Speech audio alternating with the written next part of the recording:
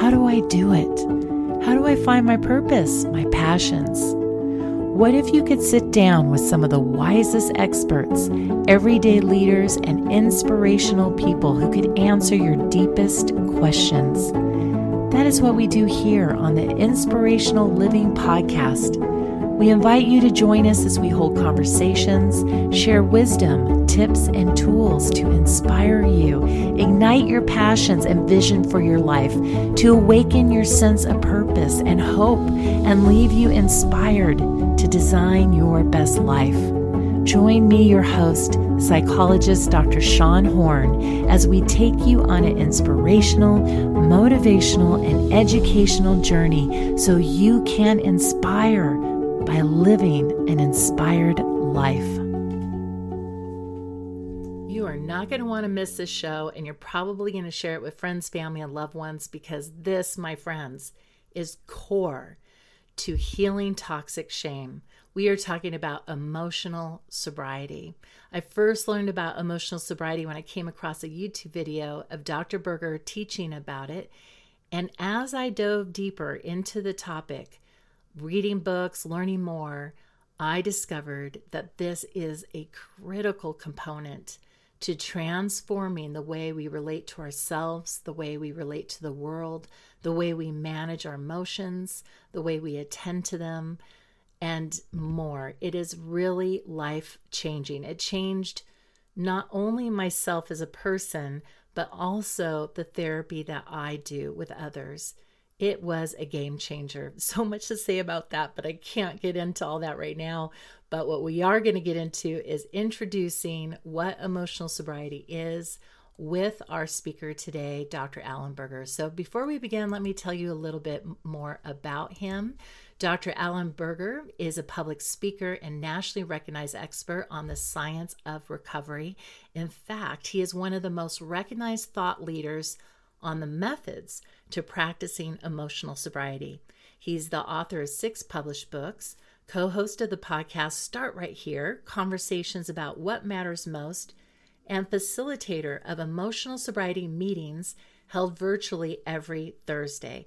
You will find the link to his books, podcasts, and to the meetings here in the show notes. Now, if you do attend these meetings, you might see me there. I occasionally attend whenever I can because these meetings are gold. I find the conversations and the topics that are covered to be so valuable and a good reminder for us to help us get our mind into the right space to support the intentions we're setting for ourselves and our healing journey.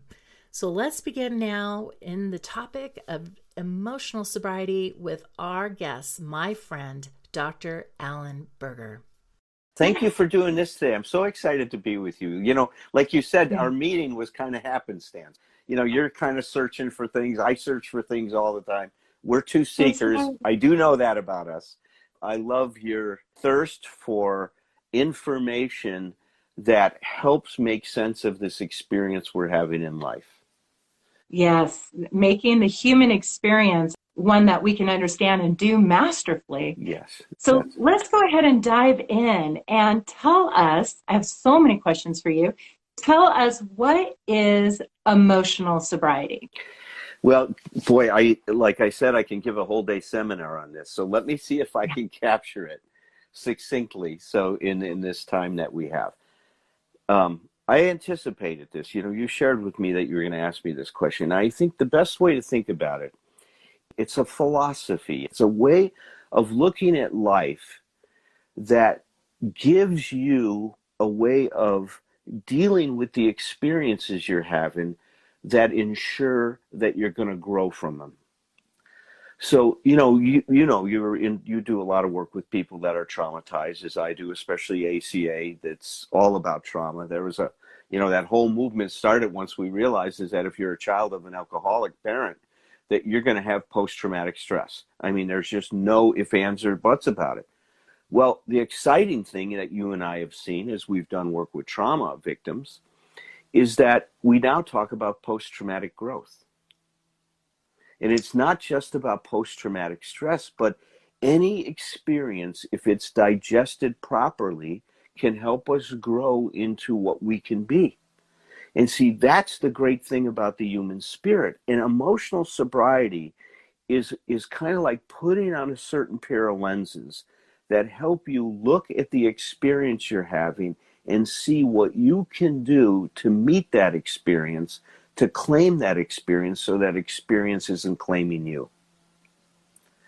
It's changing our relationship to what's happening in our life, and for us to become the determining force in our happiness, in our joy, in our peace of mind, in our contentment. And so that's what emotional sobriety is about finding that relationship to whatever is happening in our life, to our partner, to an event in our life, and being able to show up in that relationship in a way where we find the best in us to respond to whatever is happening instead of trying to control the situation. So the big thing here is, that I think that what I've learned as I've been doing this is life is going to be what life is going to be. It's my job to figure out how best to cope with it instead of putting all these expectations. And I'm hoping that's what we're going to have time to talk about. When I put these expectations on how life is supposed to be and it doesn't go my way, I just find myself objecting. I find myself getting hung up in the problem. Boy, what happened? Why is this happening to me? Is God punishing me? If sometimes I have that insane thought, like God is up to say, well, he deserves to be punished now. I get these crazy ideas in my head about what's happening. And that was all because I thought life had to be a certain way for me to be okay. When I let go of that expectation that life has to conform to my ideas and embrace the belief and the conviction that it's my job to deal with whatever task life is setting in front of me, that's what opened the doors to this freedom. This is a really transformational concept for me on a personal level and a professional level. When I came across this information that the solution is not outside, that instead of living from the top down, where I'm only okay if that person does it right, or the situation is right, if they comfort me, they validate me. Instead, I need to take responsibility to do it for myself.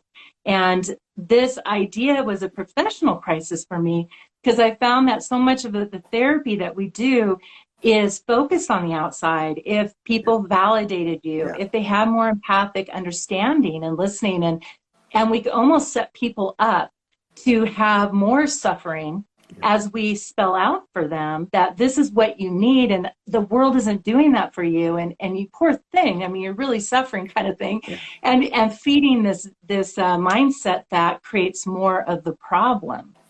So you said something in one of your trainings that said when people aren't sober, and correct me if I'm wrong, that when they get triggered emotionally, that they do one of three things. They either attack, move towards, they move away with like, I'm out, I don't want to be in this, or they kind of like stonewall the person.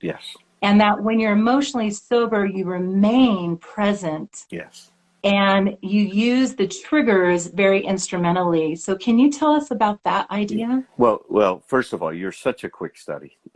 I mean, you are so, I relate to you a lot, because when you get an idea that makes sense to you, you absorb it. It's like it goes into your cells. I can see that in you. And I love that about you, because it's you really, I mean, and that's what happened to me with this stuff, is when I got introduced to these ideas, it's like, wow, that makes sense. There was something wrong with that other theory, is that I had to get my validation from how this person was interacting with me. And now a lot of therapy tries to control that, doesn't it? Like you were pointing out. And look, it's great. You and I love validation. It's great to be validated. It's just when we turn it into a demand is where the problem comes in. If you know what I mean, if I can want that, and if you're able to give it to me, enjoy it, great. If you can't and I get disappointed, that's okay. It's okay for me to be disappointed. And this is where what you were just talking about comes into play here. When I'm disappointed, it doesn't mean something's wrong. It's okay to be disappointed. The Rolling Stones have been singing to us for a long time. You can't always get what you want, and we're not listening. We are not listening to that song, because if we embrace it, we know it's okay. It's okay for me to be disappointed. How am I going to know if something's important to me if I'm not disappointed when I don't get it? You see, and we focus so much on the getting of it, we miss the other side of the equation, don't we, at times? If I don't get it, it's okay. It just means it's important. Doesn't mean that that defines me because you didn't validate me. Now it's my job to step back and, like you said, add more self. How do I validate myself? Do I really need this person to tell me this is okay? Or is this something that now I need to step back and see if I can support myself and validate myself? There's a whole world of difference between other validation, which is great if we get it, but the foundation needs to be self-validation. So your triggers are windows into yourself, your psyche, to have a greater understanding of maybe what's been an unresolved wound from your past. Yes, that's right. You made that connection about your historical wounds and triggers. Yes. Listen, a lot of what happened. So Dr. Alexander Lowen, the father of bioenergetics here in the United States, which was the real first somatic therapy that we had in the United States. There's all kinds of great work being done on that now, right, with Dr. Peter Levine and a lot of other people. But what Lowen said, and it was genius, he said, when in our childhood we experience a trauma that either threatens our emotional security or our self-acceptance, then we are going to require our future, and we're going to demand that our future reverses that experience of the past. So if in my childhood I wasn't safe, I'm going to require my partner to make me feel safe. When I move my emotional center of gravity to my partner to make me feel safe, I lose a sense of the role that I need to play in defining and protecting my own psychological space. It makes me dependent on you.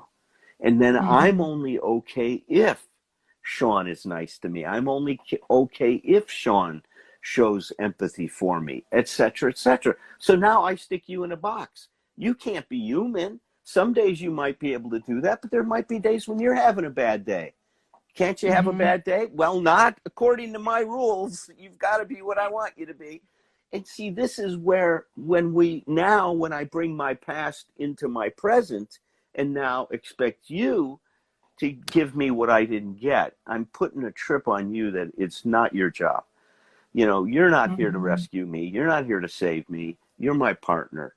You know, love does not mean that we rescue someone. We support them. We can do that. But support is not rescuing.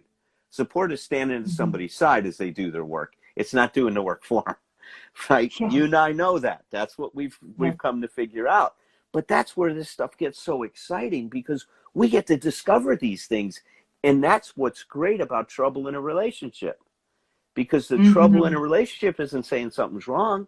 It's just pointing to you what you need to pay attention to in order to take that next step in your growth. Yeah, it's kind of like an opportunity to bring up the things that we need to attend to, that without the relationship, they remain under the earth, so to speak. But the relationship allows it to rise, so we can say, be open and curious. You talk about being curious about what comes up. Yes. So important, isn't it? That curiosity, because this is that different mindset. It's like all of these, what people would call negative experiences that people want to get rid of.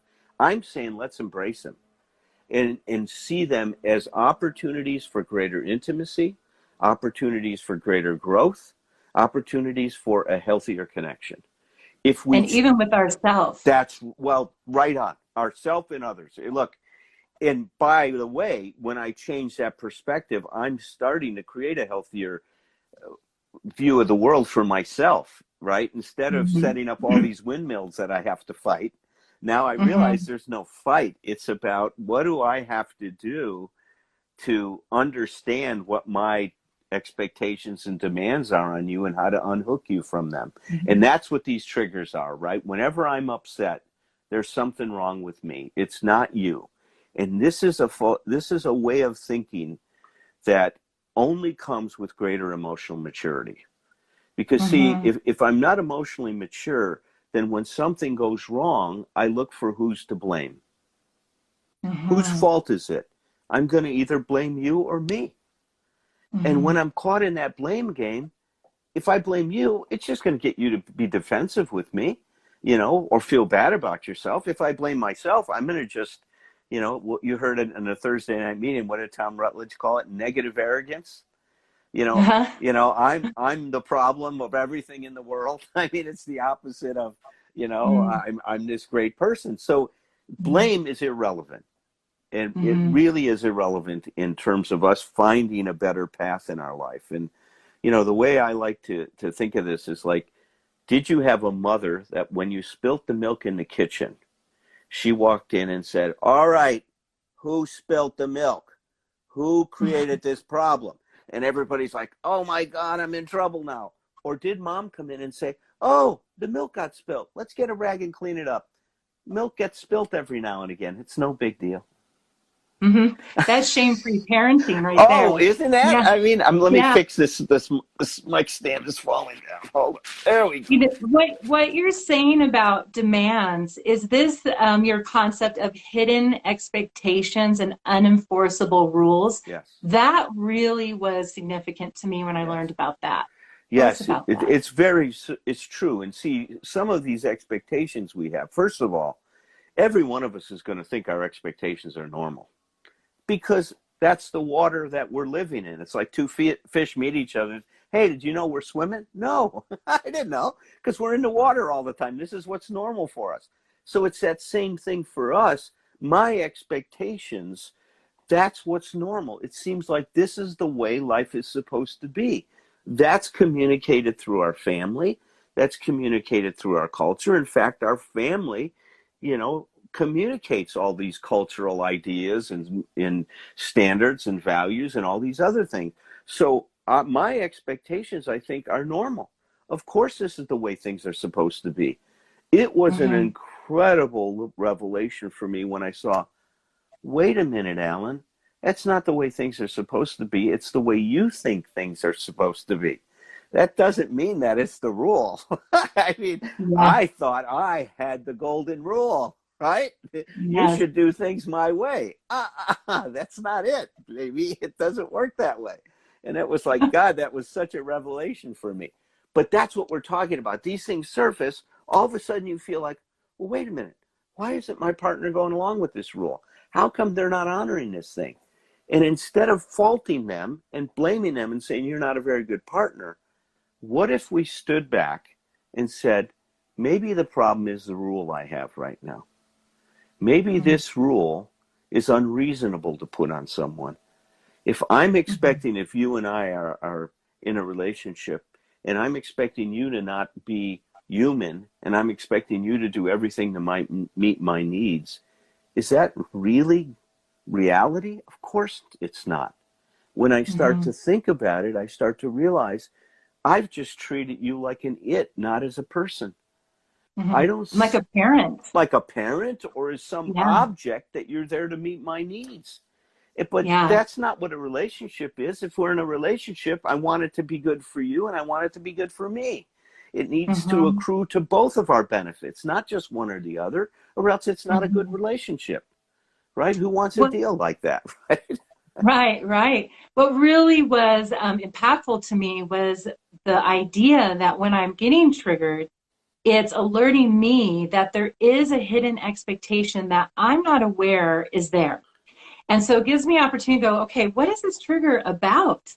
And then to go, what's my rule with this? Yes. And when you say that when you have hidden expectations and unenforceable rules, you cannot love someone, that blew my mind. I was like, that's not okay. Like, I need to change that. No, it's so true, though. And let's kind of take people through that path. So when my dependency, my emotional dependency on thinking the environment has to be a certain way for me to be okay. And we all start with that. That doesn't mean we're defective. We're completely dependent on mom when we're in the womb for everything. She provides us nourishment, warmth, safety. She gives us oxygen. When we're born, we have to start supporting ourselves. We do that by breathing. We have to take oxygen in and blow off the carbon dioxide, right? We are in this exchange with our environment, but we have to participate with our environment to get what we need. If we don't, then we're put on a ventilator the rest of our life, and we're dependent on the ventilator. Well, that gives some kind of a life, but it's not a life that's going to be very fulfilling. I have to participate in supporting myself to get what I need from my environment. It starts from birth on. Now, where we get stuck emotionally is on this emotional dependency. I don't realize that I've got to support myself. I still think somehow you've got to do this for me. Somehow I've got this idea. So then that turns into a set of claims and demands. I demand that you do this, or I demand that life be like this. That claim and demand turns into an expectation. That expectation then, I think, crystallizes into this unenforceable rule.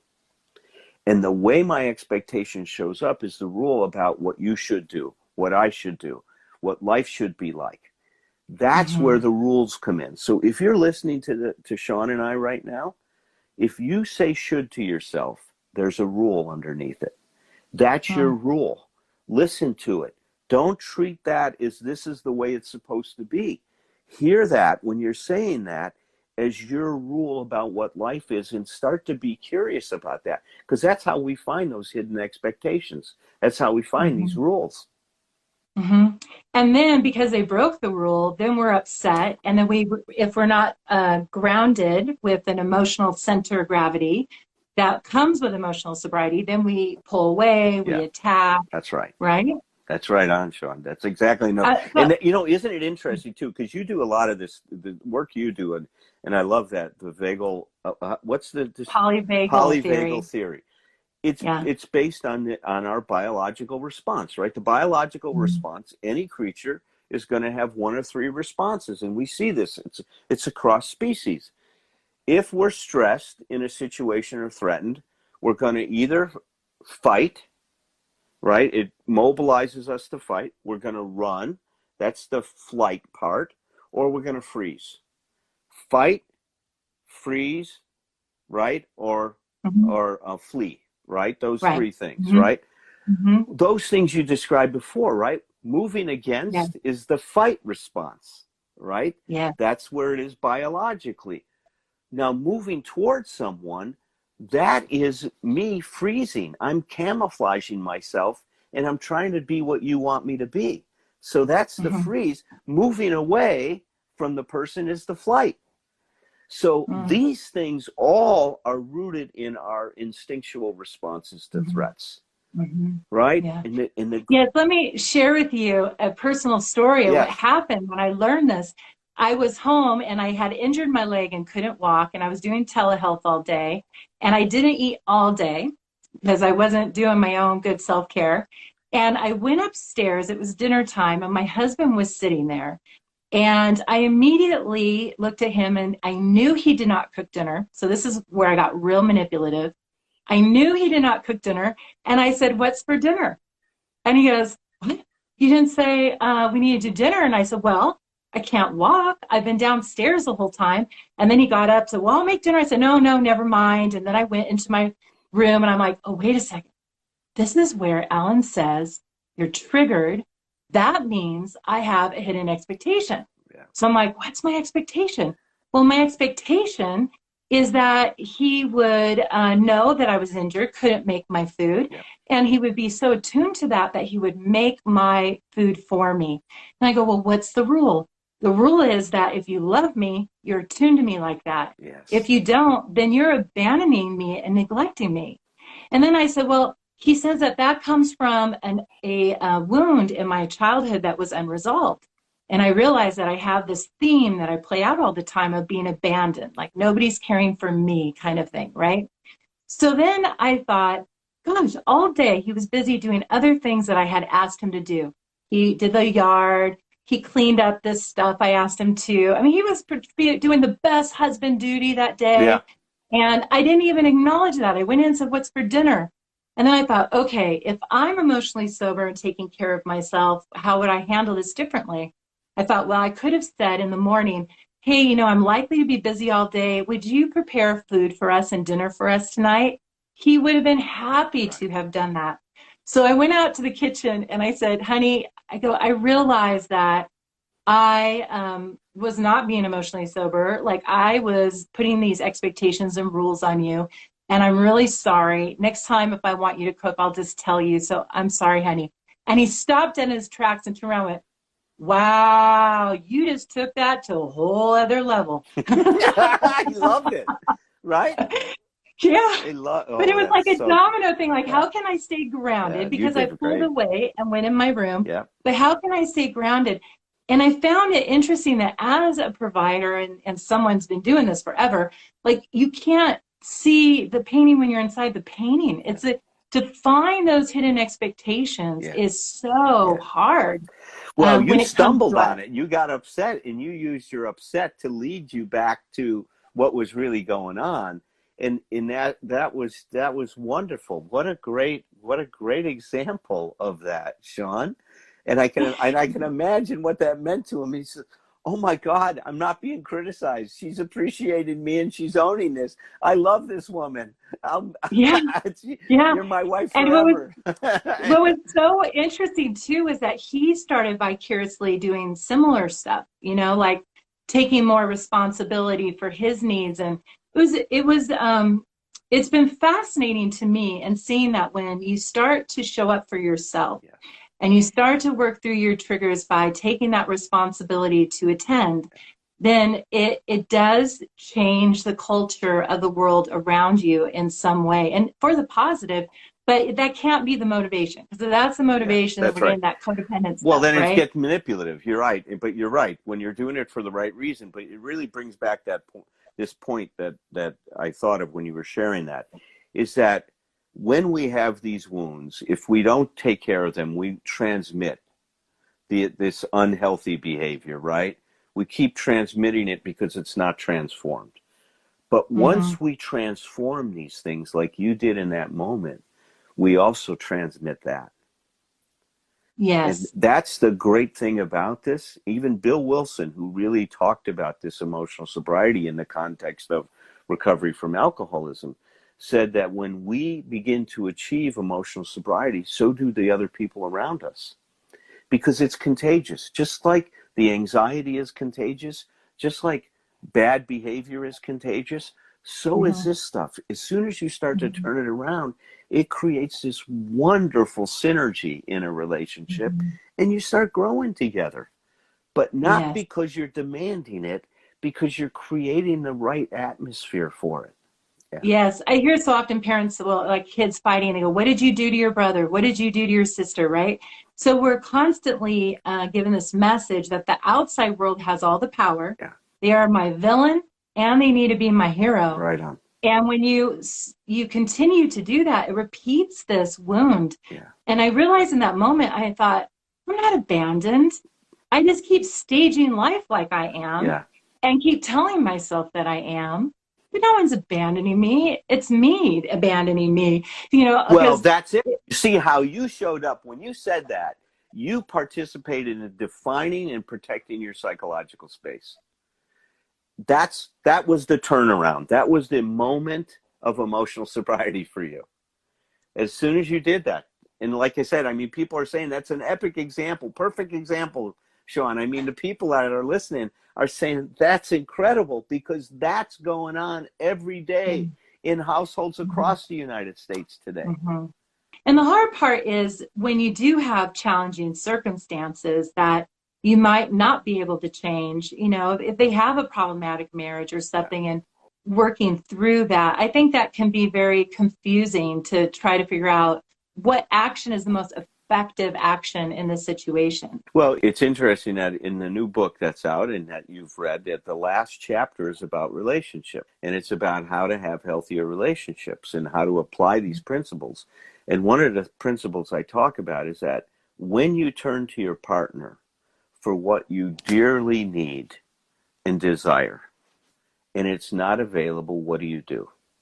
And if you're emotionally sober, you appreciate what is. You grieve what isn't, and you appreciate what is. You share your disappointment. If I turned to you and said, God, I wanted to make love tonight, and you said, God, honey, I just, I had a tough day, and my head's not in that space. Now, if I'm unhealthy, I'm going to say, see, there you go again. You're making work more important than me. God, when am I going to be as important as your patients? That's my manipulating you to try to get me to do what I want you to do. If I turned to you when you said that and I said, God, I was really looking forward to being close, but honey, I appreciate so much that you didn't lose yourself and that you told me your truth, because I don't want you to give me something you don't want to give me. So thanks for being honest. Then all of a sudden we're having sex. I mean, the guy says that to you. Then you say, I love you. I mean, then it changes the whole dynamic. So when we turn to our partner and we really turn to them for what we dearly want and it's not available, we can be disappointed, but then we appreciate what is. And there's always something to appreciate. Yes. And it frees you too from the job of having to do mind reading and, read between the lines. And what does that body language mean? What did that sigh mean? And it was so interesting. My husband, when I did that day, it was like the weight of the world came off his shoulders. And I thought, what was that? Like, why did he have so much joy and peace afterwards? And I think it was this freedom found in, I don't have to figure it out to get it right. Yes. She'll take responsibility now to just say straight up what she needs and not. There it is. And I don't have to do that. And it was like, like water to the soul for him. Yes, so true. It was liberating for him. Is really it was, right? He was liberated because he didn't have to live up to your expectations to be okay. And see, that's the real damage that this stuff does, is that when I put these expectations on you, I'm defining that the only way for you to be okay is to operate within the parameters I'm creating. And now, if you cooperate with that, you lose yourself. Then you're no longer present in the relationship. You're just trying to live within these restricted parameters that I've created by my expectations. And so many of us think that that's our job in a relationship, to cooperate with this nonsense. And, you and I are talking now about things like cooperation with integrity. That's true cooperation. If you compromise yourself, that's not cooperation. That's a cheap form, a very cheap form of cooperation. We want people to cooperate with integrity. Eric Fromm defined mature love as union with that preservation of integrity. And that's what we're really looking for, is for two people to stand next to each other. In an interdependent relationship where they're helpful to each other. Yeah. This is all so good. I just appreciate you coming here and talking to my viewers about this concept, because it really, I think, encompasses a lot of principles we teach in therapy about living effectively, how to have boundaries, how to regulate your emotions, understand the purpose of emotions. I didn't understand that sobriety word. I thought that meant don't feel, really you feeling all emotions appropriately and remaining grounded in the midst of all emotions and circumstances. Yeah, it's like we're having a healthier relationship with our emotions, aren't we? That's what we're really talking about, a healthier relationship. Do I got time to read something real quick? We have time. So one of my favorite books is The Prophet by Kahlil Gibran. It's an incredible book. He lived between 1883 and 1931. And he wrote this book in 1920s. It's just remarkable. But listen to what he says. It's just a fictional story about a prophet going to a land. And then there's a crowd around him asking him for different things, like, tell us about pain, tell us about love, tell us about marriage. So this person asks, tell us about marriage. And this is what the prophet says. He says, you were born together, and together you shall be forevermore. You shall be together when the white wings of death scatter your days. Aye, you shall be together even in the silent memory of God. So that's the togetherness side. Now listen to the separateness side, because this is the other part that's important in a relationship. But let there be spaces in your togetherness. And I love this. Great writer can write like this. And let the winds of the heavens dance between you. Oh, so beautiful. Let the winds of the heavens dance between you. Love one another, but make not a bond of love. Let it rather be a moving sea between the shores of your souls. It's such a great image, isn't it? It's so beautiful. Yeah. Fill each other's cup, but drink not from one cup. Fill each other's cup, but drink not. Give one another your bread, but eat not from the same loaf. Sing and dance together and be joyous, but let each one of you be alone. I mean, wow. What an image, right? And then the prophet goes on and says, even as the strings of a lute are alone, though they quiver with the same music. Give your hearts, but not into each other's keeping. Give your hearts, but not into each other's keeping. For the hand of life can contain your hearts. For only the hand of life can contain your hearts. And stand together, yet not too near together. For the pillars of the temple stand apart, and the oak tree and the cypress grow not in each other's shadow. Emotional dependency forces a togetherness. We lose the beauty of having a balance between togetherness and separateness in our relationships. Emotional dependency makes us think that it has to be this way for us to be okay, when in reality, we need to have both, like Gibran was saying. You know, let the winds of heaven dance between you. I mean, it's so like beautiful. So beautiful. It feels so enriched, yes. You know, that if two partners are doing that, how enriched the relationship can be. The Prophet by Kahlil Gibran. It's a wonderful, wonderful book. Every book that you suggest in your meetings, I'm like on Amazon. Are you getting it? Amazon. I know. I do the same thing. I mean, if you come into my garage, literally every wall is lined with bookcases filled with books. Yeah. I love knowledge. I love reading. I love discovering. Yeah. And look, all of these things I'm talking about in my new book, the 12 Essential Insights for Emotional Sobriety. And so there's a wealth. As you read it, I share a lot of these great experiences I had in the office, but I also share my personal experiences. But I share a lot of clinical examples of working with people and helping them find this way to hold on to themselves, to discover their emotional center of gravity, to realize their emotional dependence, and how that can be woven together to help people live a better life. I like your sentence completion questions you have at the end of each chapter. Yes. It really helps people to do some self-discovery work and to get there in a really effective way. Yes, yes. So I had to stop highlighting the book because did you? Basically every page is like yellow. Yellow. You know? I do that. I run out of highlighters. I have to buy the big packet at Costco, I know. right? I buy those like 20 at a time and stuff like that because I use them so much. I find that this material is not utilized very much out there in the world, and especially in the world of mental health. I think there's a lot of tragic therapy going on. And so I found the resources that you have made available to be really, really helpful to internalize this concept. Why don't you tell the viewers what you have? You have Thursday night and you have other things. So when COVID started, and it obviously had a big impact on all of our lives, I really sat and I said, one of the things that I've really tried to do in my life, in my own personal recovery, is try to bring something of value when there's trouble and when there's suffering at this point.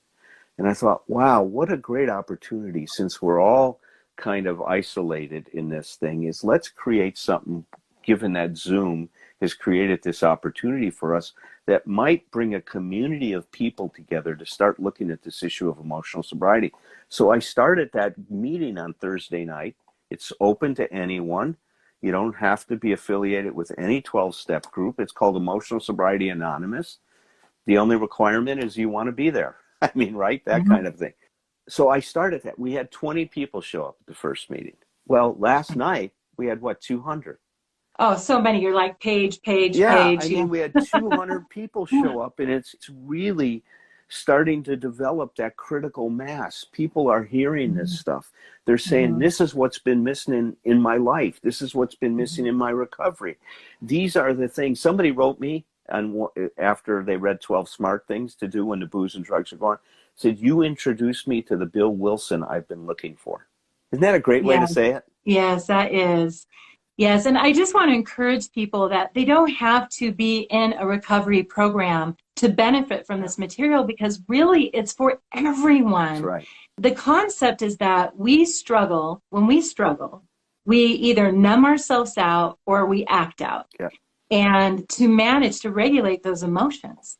And so in the 12-step community, they're addressing ways that people numb out or act out.